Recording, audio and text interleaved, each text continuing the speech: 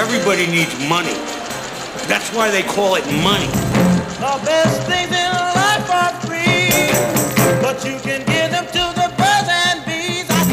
From Fool Global Headquarters, this is Motley Fool Money. It's the Motley Fool Money Radio Show. I'm Chris Hill. Joining me this week, Andy Cross and Ron Gross. Good to see you as always, gentlemen. How you doing, Chris? For the second week in a row, it is Earnings Palooza. We've got a ton of earnings stories to get to, along with a couple of stocks on our radar, but we're going to begin with the big macro. As we are recording this, votes are still being counted in several states that will help decide the presidential election, but all trends at the moment are indicating that Joe Biden will become the 46th president of the United States of America. Friday morning, guys, we also got the jobs report for October, and it was big, Ron. 638,000 jobs added, and the unemployment rate fell from 7.9% to 6.9%, and the stock market is on its way to having its best week since April. Yeah, concerning the election, blue wave, divided government, take your pick, make your prediction, what's best for the market, what's not. I don't know, and I don't think anybody really does either, to be honest with you. So I don't change anything about the way I invest when new administrations take hold. I do the foolish thing. I buy great companies that I believe in. I hold them for the long term. The ups and downs, they're going to happen. Administrations are going to come and go, but great companies will rise over time. And that's how I think about it, and it helps me sleep at night, and it's much, much easier, Chris. As far as the economic news, this is a strong report, really nice to see. Unemployment rate fell to 6.9%. That all-encompassing unemployment rate, we call it the U6, not we, the government calls it the U6, down to 12.1% from 12.8%. So this is good news, and we saw the labor force participation rate tick up, which is nice as well. Now, we see spikes going on all over the place. Overseas, in the U.S., some states, some municipalities talking about pulling back. It's very hard for me to predict what happens now when we go through a second wave in through the winter. But I'll take the good news where I can get it, and I think this is a very strong report. Yeah, I will say, I think just think about where we were last week, Chris, when there's a lot of fear and the market sold off, and now we've seen this rebound. So I think we can continue to expect this volatility. We've been saying it now for a while. I think you'll see it depending on how the election all plays out. I think there is some excitement that we may not see as aggressive tax hikes as we may have seen if the election status holds. I think there's some excitement there. I think we'll still see a stimulus package at some point in some way over the next few months, whether it happens this year or at the beginning of next year, we'll have to see. But clearly, I think there's some more excitement in the markets than there was last week. And to Ron's point, you want to continue to own the best and the brightest stocks, and that's what we try to do with the Motley Fool. And you want to hold them for the long term through the thick or thin. But things are looking a lot better this week than they were last week. Yeah, and I know I said I try not to focus too much on the ins and outs of the administration, but it's interesting to watch, if you're a political observer, that the Senate is still in play. And that perhaps would have an even bigger impact on legislation and things like tax policy and regulations, even more so than who is president. So I will be keeping an eye on that. All right, let's get to some earnings. Shares of Uber up more than 35% this week. Uber's third quarter loss was smaller than expected, but along with the earnings report, voters in California approved Proposition 22, which allows Uber and other companies in the gig economy to classify workers as independent contractors rather than employees. Ron, Uber shareholders needed some good news, and they certainly got it this week. Yeah, Prop 22 is a much bigger deal than whatever they reported for the quarter, and we will touch on that in a second. Without this passing, which it appears it will pass, it's not over yet, but it appears it will pass, California would have been a real problem for both Uber and Lyft, as well as some other gig economy companies that are focused on gig workers. So this was a must get for them, and so the relief rally makes perfect sense to me, as these shares are up 33% since October 30th on the heels of Prop 22. For the quarter, the company did beat expectations, but they still reported an increased loss. Overall sales were down 18%. Gross bookings were down 10%, with rideshare being down 50%. Now, the good news, delivery bookings, Uber Eats and the like, up 135%. Makes sense. We're all getting food delivered. Nobody's eating out, or not as much, certainly, as we used to. So that works. The company's still confident in that elusive path to profitability. Sometimes I make fun of that phrase, path to profitability, because it's what you say when you're not profitable. But they still see the path of, as the recovery takes hold. Management thinks they'll achieve its goal of quarterly adjusted profit, in quotes, adjusted profit, by the end of next year. So a year from now, we'll start to talk about whether they were hitting their goals that they put up for themselves. Balance sheet is good. They have a lot of debt, but they also have a lot of cash. So they're not in any jeopardy in that regard. Shares of The Trade Desk up more than 25% on Friday after third quarter results blew away analysts' expectations. Andy, it's not like The Trade Desk hasn't already had a big year in terms of the stock performance. What stood out to you in this report? Chris, it was a really nice report. Now, we did have some leading indicators when Facebook and Alphabet talked about their advertising business looking much better than what it was. And as Jeff Green, the co-founder and CEO of The Trade Desk, said in the call, is so far we've seen several years of advertising disruption and innovation basically compressed into a few months. So a really nice quarter, The Trade Desk, and coming off a quarter that maybe wasn't so good the last quarter. So sales at $216 million, up 32%. That was versus a drop last quarter. So a reversal there. That was really impressive. They won significant amount of new business from their competition, talked about how they're taking market share in the programmatic ad space, which is really important for The Trade Desk.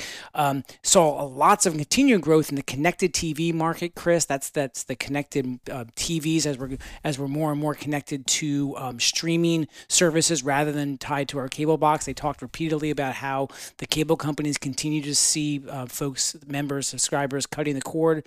They expect that to continue. That's an advantage for The Trade Desk. Spend in mobile video was up 70%. Same in the audio spend. Connected TV spend across the Trade Desk market was up more than 100%. Customer retention stayed very strong at 95% for 5 straight years. So when you add it all together, you just see this continued emphasis on what is going well with The Trade Desk. That's in more and more ad spending, moving to online, moving to connected devices.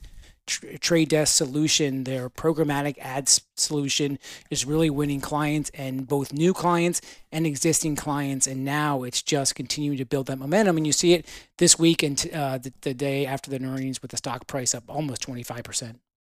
Third quarter profits and revenue for CVS Health came in higher than expected, but that took a back seat to the news that CEO Larry Merlo is stepping down after a decade in the corner office. Executive Vice President Karen Lynch will become the new CEO on February 1st of next year. Ron, am I right that she came over from Aetna as part of the CVS Health Aetna merger? Yeah, she's currently the EVP of CVS Health, but the president of Aetna. As you said, she'll replace Larry Merlo, who has not only been in the executive suite for 10 years, but at the company for 40 years. So quite a long career. So I think that's the bigger news here. The quarter, they beat expectations and they raised guidance, but it's still kind of ho-hum to me. It's nothing to get too excited about. Total revenue's up 3.5%, driven by growth in healthcare benefits and their retail long-term care segment. That segment, the retail, was up 5.9% on increased prescription volumes. The healthcare benefit up 8.8% on membership growth. So those are certainly fine numbers. The pharmacy services business was the weakest, but still up almost 1%. So not too bad there. Adjusted operating income fell 8.2%. COVID-related, easy for me to say, expenses, taking a chunk out of profitability there. And there's also reimbursement pressure, as we've been saying for the longest time, in that retail long-term care segment. So net income ended up falling 20%, hurt by a one-time charge. I wouldn't think that would continue. It's on early extinguishment of debt, but they did increase their guidance for the fourth quarter, so they're seeing some firming in their business, some strong pockets there. But again, we're not talking a gangbuster growing company at this point. If The Trade Desk was the stock of the day on Friday, then the stock of the week was Upwork. Shares of the freelance work platform up more than 50% after a strong third quarter report. Andy, what is going on at Upwork? Well, I think it's really kind of the lowered expectations through the most of the year. It just wasn't really getting it done. I think investors now see the quarter they reported and say, "Hey, wow, maybe there's something more to the Upwork story." Revenues at $97 million, up 24%. That was up versus growth of 19% last quarter, and much higher than the company's estimates at 89 to about 91 million. Gross service volume, so that's like all the traffic across the Upwork platform, which presents an online platform for freelancers and hirers to get together. That gross service volumes were up 23%. More and more clients adapting the Upwork services in record numbers now. Core clients up 24%, so that matches about the volume success that they saw. A lot of good success in their marketing and their search engine optimization channel. Add it all up, Chris, and you have a net loss of 0.2 to 0.3%, and that was much better than the negative estimates that they had the last quarter. So I think for the stock performance that was just so dramatic this week, it was really this expectations were not so high, and now investors seeing that Upwork is actually a growth, a little bit more of a growth story, and their guidance was still for more and more growth of 24% on the sales next quarter. So continued success from Upwork, and that's a little bit different than what investors were seeing earlier this year. Coming up, Earnings Palooza rolls on, so stay right here. This is Motley Fool Money.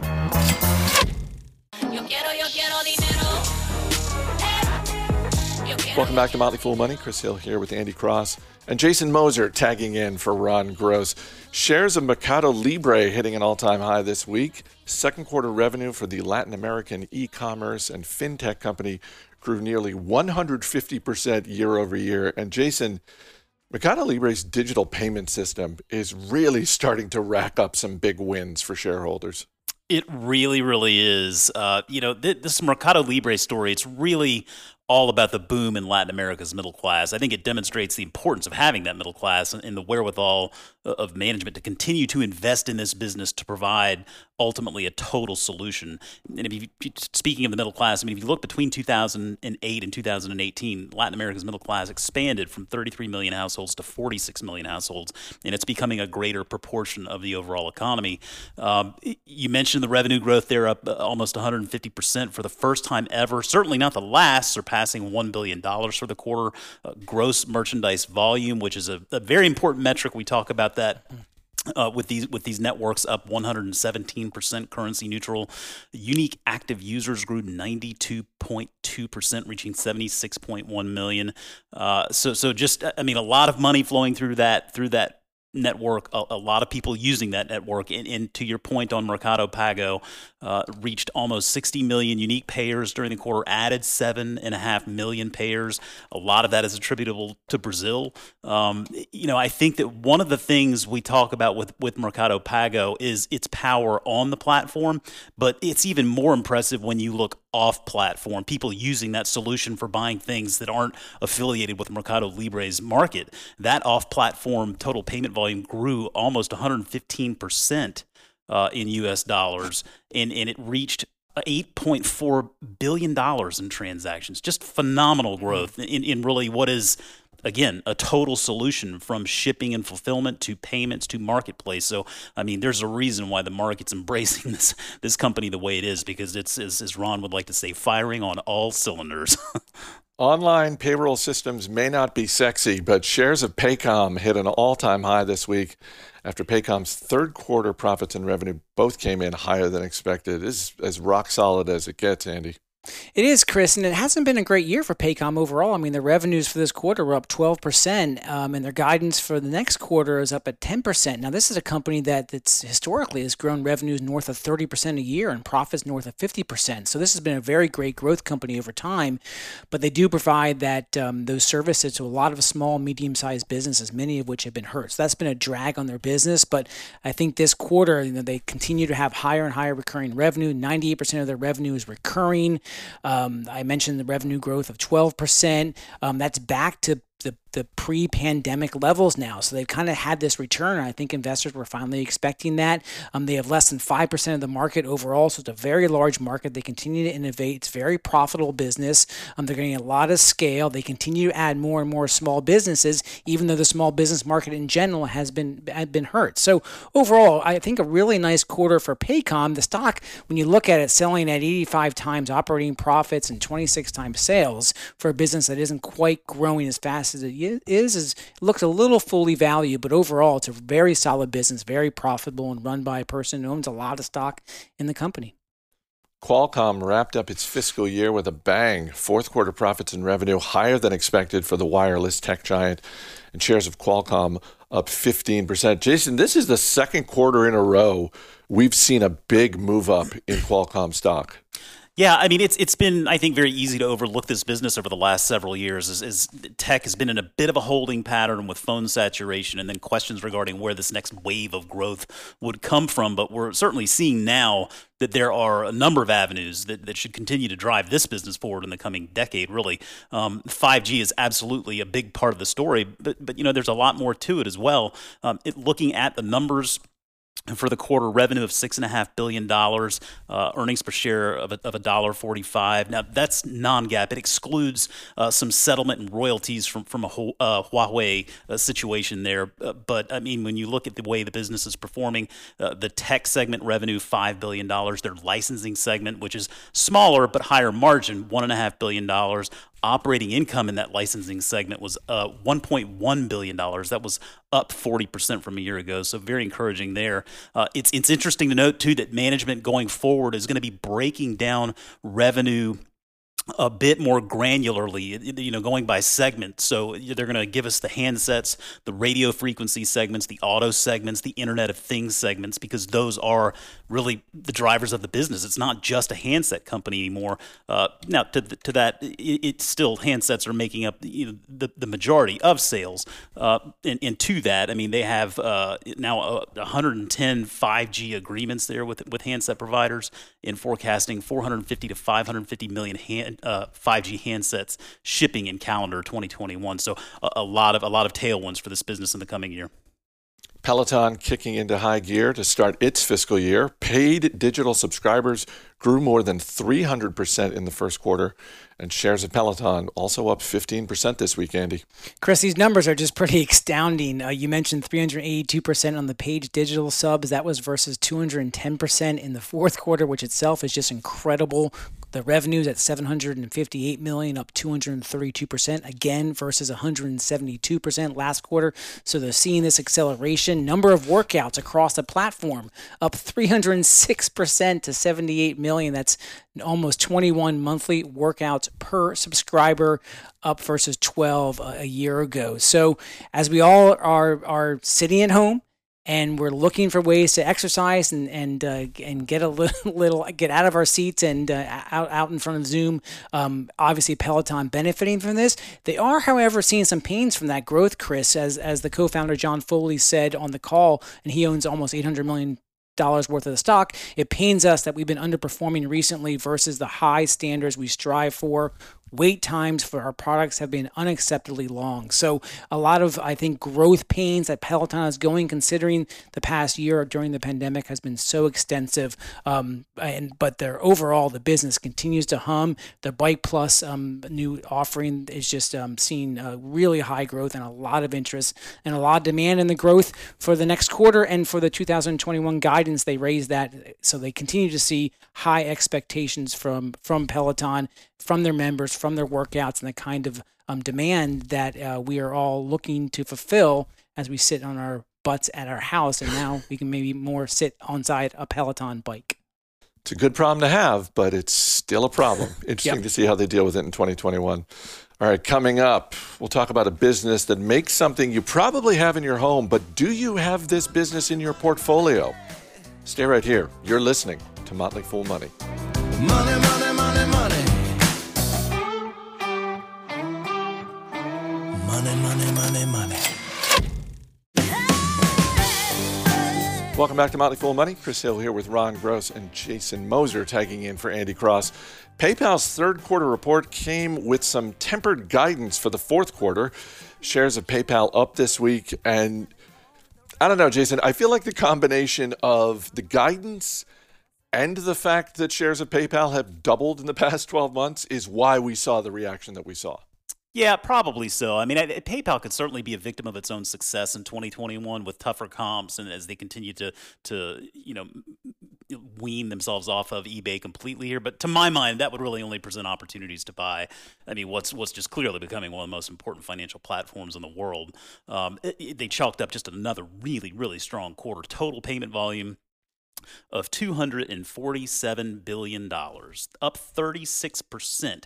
They're operating now on a run rate of essentially $1 trillion in that total payment volume. So, I mean, that just is phenomenal to think about, particularly if we compare it to something like Mercado Pago that we talked about earlier. They added 15.2 million new active accounts for the quarter. They now have 361 million active accounts. And we talk a lot about companies that have benefited, for lack of a better word, from this pandemic. PayPal is no exception there. And to that point, in regard to the user growth, if you look back to just the month of January of this year, during the fourth quarter earnings call, management said for 2020 that they expected to add approximately 35 million new accounts. In this release here, they now expect to add 70 million. So they've essentially just doubled that user expectation, and so yeah, you would have thought the market might have received that a little bit more optimistically. But I think to your point, eBay continues to become less a part of the business, which in the near term can be a little bit of a headwind on revenue. But in the longer term, it's absolutely the right thing to do. And then finally, in regard to Venmo, because we talk about that a lot here, Venmo now has 65 million users. It drove almost $45 billion in total payment volume. They're forecasting $900 million in Venmo revenue in 2021. And get this, Chris, in 2021, it will contribute positively to transaction margin dollars. So there is your profitable Venmo. Get this, Chris. I love Venmo. But yes, as a shareholder of PayPal, I have been wondering, hey, when is that going to start making some money? So nice to see that we're getting some guidance around that. Shares of Roku hitting an all-time high on Friday after a strong third quarter report. Profits, revenue, active accounts, all up for Roku. And they're in the business of video streaming, Ron, so maybe we shouldn't be surprised by this. Exactly. Pretty big beat, as we all seem to be streaming more than ever because there's nothing else to do. A reported 17% year-over-year drop in linear TV viewing among adults 18 to 49 is what's really driving this. And the numbers just, really are impressive. Total revenue up 73%. Their platform revenue increased 78%. Now, advertising, which is part of their platform segment, has really become the fastest growing part of this business. And they saw monetized video ad impressions grow almost 90%. These are really strong numbers. They added 2.9 million incremental active accounts. They're now up to 46 million. Average revenue per user, I only say it because I like to say ARPU, grew 20% up to $27, and gross profit was up 81%. So this is pretty big. Now, they don't bring that much money to the bottom line yet. Expenses are still pretty high. So, for example, there are only about $12 million in operating profit for the quarter. But that includes $35 million of stock-based compensation, which is an expense. Some people kind of think it's not, but it is. But that does take a whack out of their profitability. And it's just something important to realize. They introduced some new products during the third quarter. Their Roku Ultra 4K HD player, they have some high hopes on. They expect fourth quarter year-over-year growth will likely be in the mid 40% range. So some strong growth continuing. Shares are up 87% this year. Just killing it. Let's get back to the war on cash. Shares of Square up more than 10% on Friday after third quarter profits came in much higher than expected. And Jason, payment volumes for Square are on the rise once again. Yeah, I mean, not surprising to see another strong quarter from Square, particularly after we saw PayPal's results earlier in the week. The bottom line is that technology is just changing the face of commerce and finance, and Square is one of those companies right in the middle of that intersection there. So looking at the numbers, total net revenue crossed the $3 billion mark. It was up 148% if you exclude Caviar, which they sold off a little while back. Transaction-based revenue was $925 million.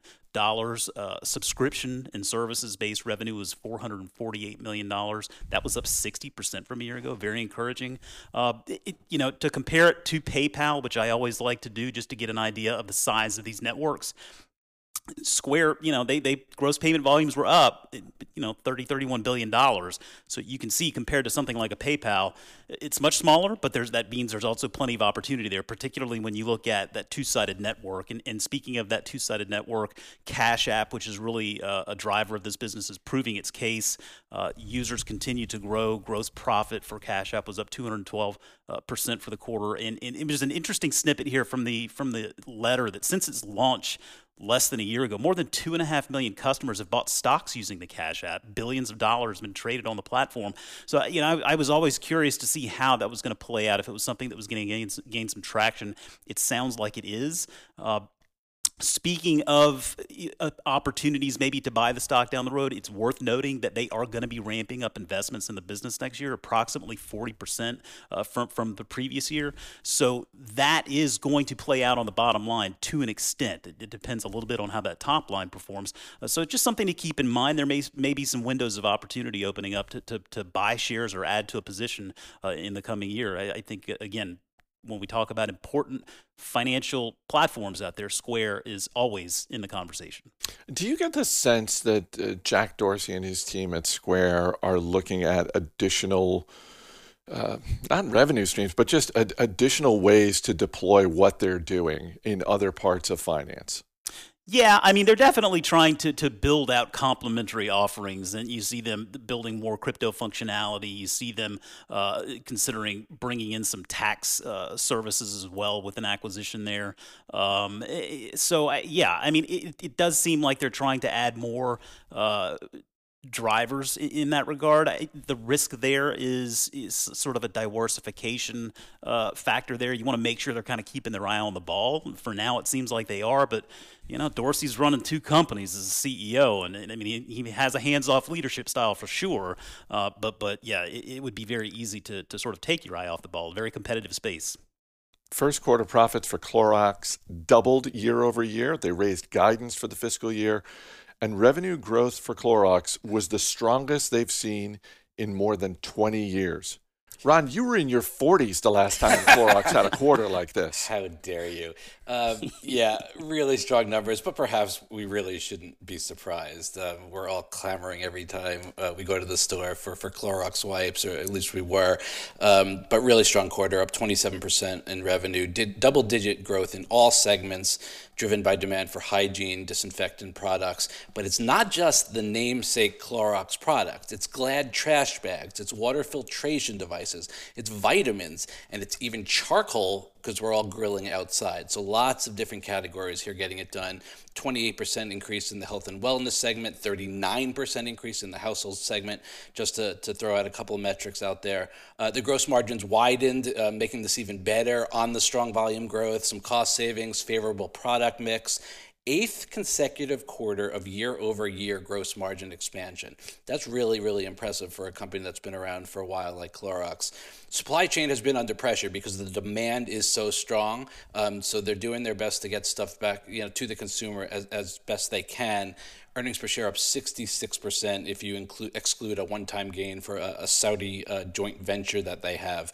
But 66%, really, really impressive. Raised their full-year revenue forecast. Shares trading at 28% for like a consumer products company. It's interesting to see. But if they continue to put up these kind of numbers, that's warranted. They likely won't continue to put up these numbers, 2, 3, 4 years down the road.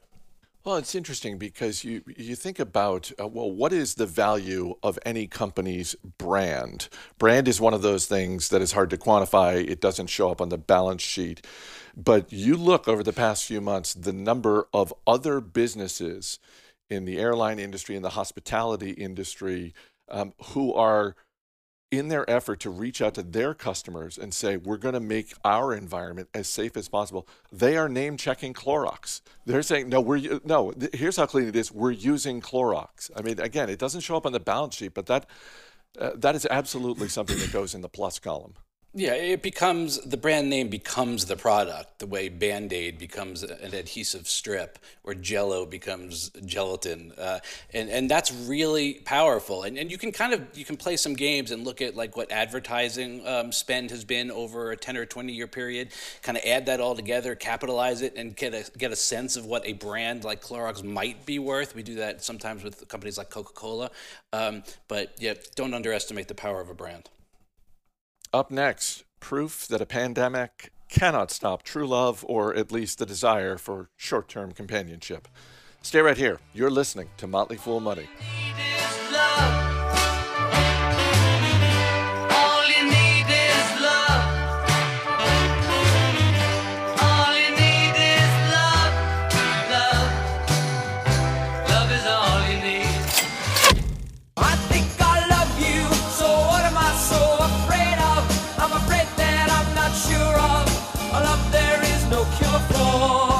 As always, people on the program may have interest in the stocks they talk about, and the Motley Fool may have formal recommendations for or against, so don't buy or sell stocks based solely on what you hear. Welcome back to Motley Fool Money. Chris Hill here with Jason Moser and Ron Gross. Match Group is the parent company of Match.com, Tinder, OkCupid, and countless other dating apps. And Match Group's third quarter report proved the pandemic cannot stop the need for human interaction because Ron, shares hit an all-time high this week. My favorite is Plenty of Fish. That's good. That's my best. That's my favorite brand of theirs. Shares up 88%, reflecting this just really, really strong results. Better than expected subscriber growth and operating results. Revenue up 18%. Average subscribers up 12%. ARPU, there I'm going to say it again, increase of 4% average revenue per user. For those that were listening to the first half of the show, how dare you? Tinder, they're one of their most important segments. Direct revenue grew 15%. That was driven by 16% average subscriber growth. They now have 6.6 million subscribers to Tinder. Their non-Tinder brands collectively grew by 23%.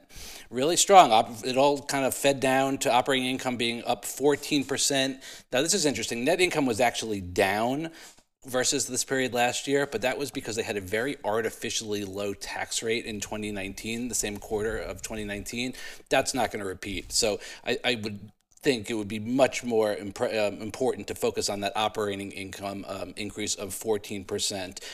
Company trades at 60 times, okay? So yeah, the stock being up 88% this year, took its toll on that valuation there, and they're not putting up numbers, I don't think, to really justify 60 times, but they are putting up impressive numbers. I get that the stock is expensive, but I also can't think of who their competition is. I mean, Match Group has done such a good job of building out their portfolio of brands that they own this space. Right. They every time you mention a name, Hinge, for example, they own it. Plenty of Fish, they own it. Match, Tinder, Our Time, even I think that's the one that I see on the commercials for older folks. They own it, and they've done a really great job kind of segmenting the market and going after each segment. Shares of Wayfair up 20% this week after the online home furnishings company's third quarter report. Jason, did Wayfair actually turn a profit? Yes, they did, Chris, and we'll get to that. Just another really, really impressive quarter. I mean, the stock has had a phenomenal year. I mean, it's up 200+%. But it really kind of deserves it. We've gotten a nice glimpse into the potential of this business model. It's no longer a question of will it work. It works. If you look at the numbers, I mean, revenue of $3.8 billion, it was up 67% from a year ago. Active customers of 28.8 million, up 51%. Net income of $173.2 million. And yes, GAAP earnings per share of $1.67. Just phenomenal. I mean, we talk about businesses that are flourishing in this time, and certainly Wayfair is one, as commerce has just accelerated this move to online. So the investments they make are starting to make a lot more sense now. A very important metric we pay attention to, repeat customers as a percentage of total orders. The repeat customers placed 71.9% of total orders for the quarter. That was up 67.3% from a year ago. And there was another interesting statistic here from the release that I thought was noteworthy. Customers placed 60% of total orders via mobile versus 53.8% a year ago. So that's really impressive to think about in my eyes. But it is a tremendous market opportunity. They see it ultimately as an $800 billion total addressable market between North America and Europe. Speaking of Europe, that is operating now at a $1 billion run rate. Gross margin, very strong, came in at 30%. That was up 6.5 percentage points from a year ago. And it's important to remember, too, that gross margin, that reflects that shipping and fulfillment cost that Wayfair has to handle. So that margin expansion is strong. They expect Q4 to see a little bit of a drop there at 26 to 28%, just because they see volumes shrinking a little bit, but to that point, they do see supply picking back up. So we shouldn't see really any supply-related issues for the holiday season. All in all, just very encouraging. Real quick before we get to the stocks on our radar, news from Panera this week, the once and potentially future public company, Panera Bread. Panera is going to be testing sales of beer, wine, and hard seltzer at several locations in the Kansas City area.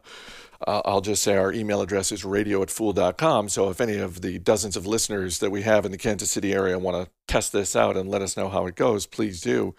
But Ron, I don't know. I mean, we saw Panera succeed and then sort of level off as a public company. It got taken private by JAB Holding. We've always sort of thought it might be rolled out into the public markets again. It's going to be interesting to see how this test goes. Yeah, first pizza and now booze, and this is the effort to bring customers in later in the day, the dinner hour. I actually don't see that happening to any great extent. I could be short-sighted. I'll be watching the test as well, but I don't think the Panera ultimately becomes a place where a large number of people will go for dinner. All right, let's get to the stocks on our radar. Our man behind the glass, Steve Broido, is going to hit you with a question. Jason Moser, you're up first. What are you looking at this week? Yeah, one that doesn't get a lot of attention these days, but it's one that I pay a lot of attention to, Alarm.com. Ticker is ALRM. This is really a play on 5G and more specifically IoT, or that Internet of Things, as Alarm.com is responsible for all of these devices and the software that go into homes and buildings for security and whatnot. You're talking about things from thermostats and sensors to even facial recognition programs. But all of these devices, they connect, they send data ultimately to Alarm.com's cloud. They have 9,000 service providers from ADT to Brinks that sell, install, and support Alarm.com's devices and software. They reported earnings this week, a very strong quarter with total revenue up just over 24%. Nice diversified revenue stream there. They see 2021 shaking out nicely. Again, I like the tailwinds there in 5G and Internet of Things. Neat business. Founders are still involved. Nice inside ownership. In a world where small caps aren't staying small for very long at a $3 billion market cap, this looks like one that still has a lot of room to grow. Steve, question about Alarm.com? So if I understand this business correctly, if I buy an Alarm.com product, it's connected to its own 5G network, and I don't need a data plan, I don't need to pay for anything, it just comes along with it, or does it not work that way? No, you're right. Ultimately, you're paying Alarm.com for that service, and Alarm.com is connecting all of those devices and managing that through their cloud platform and providing that data to help all of those devices connect and speak and run as efficiently as possible. Ron Gross, what are you looking at?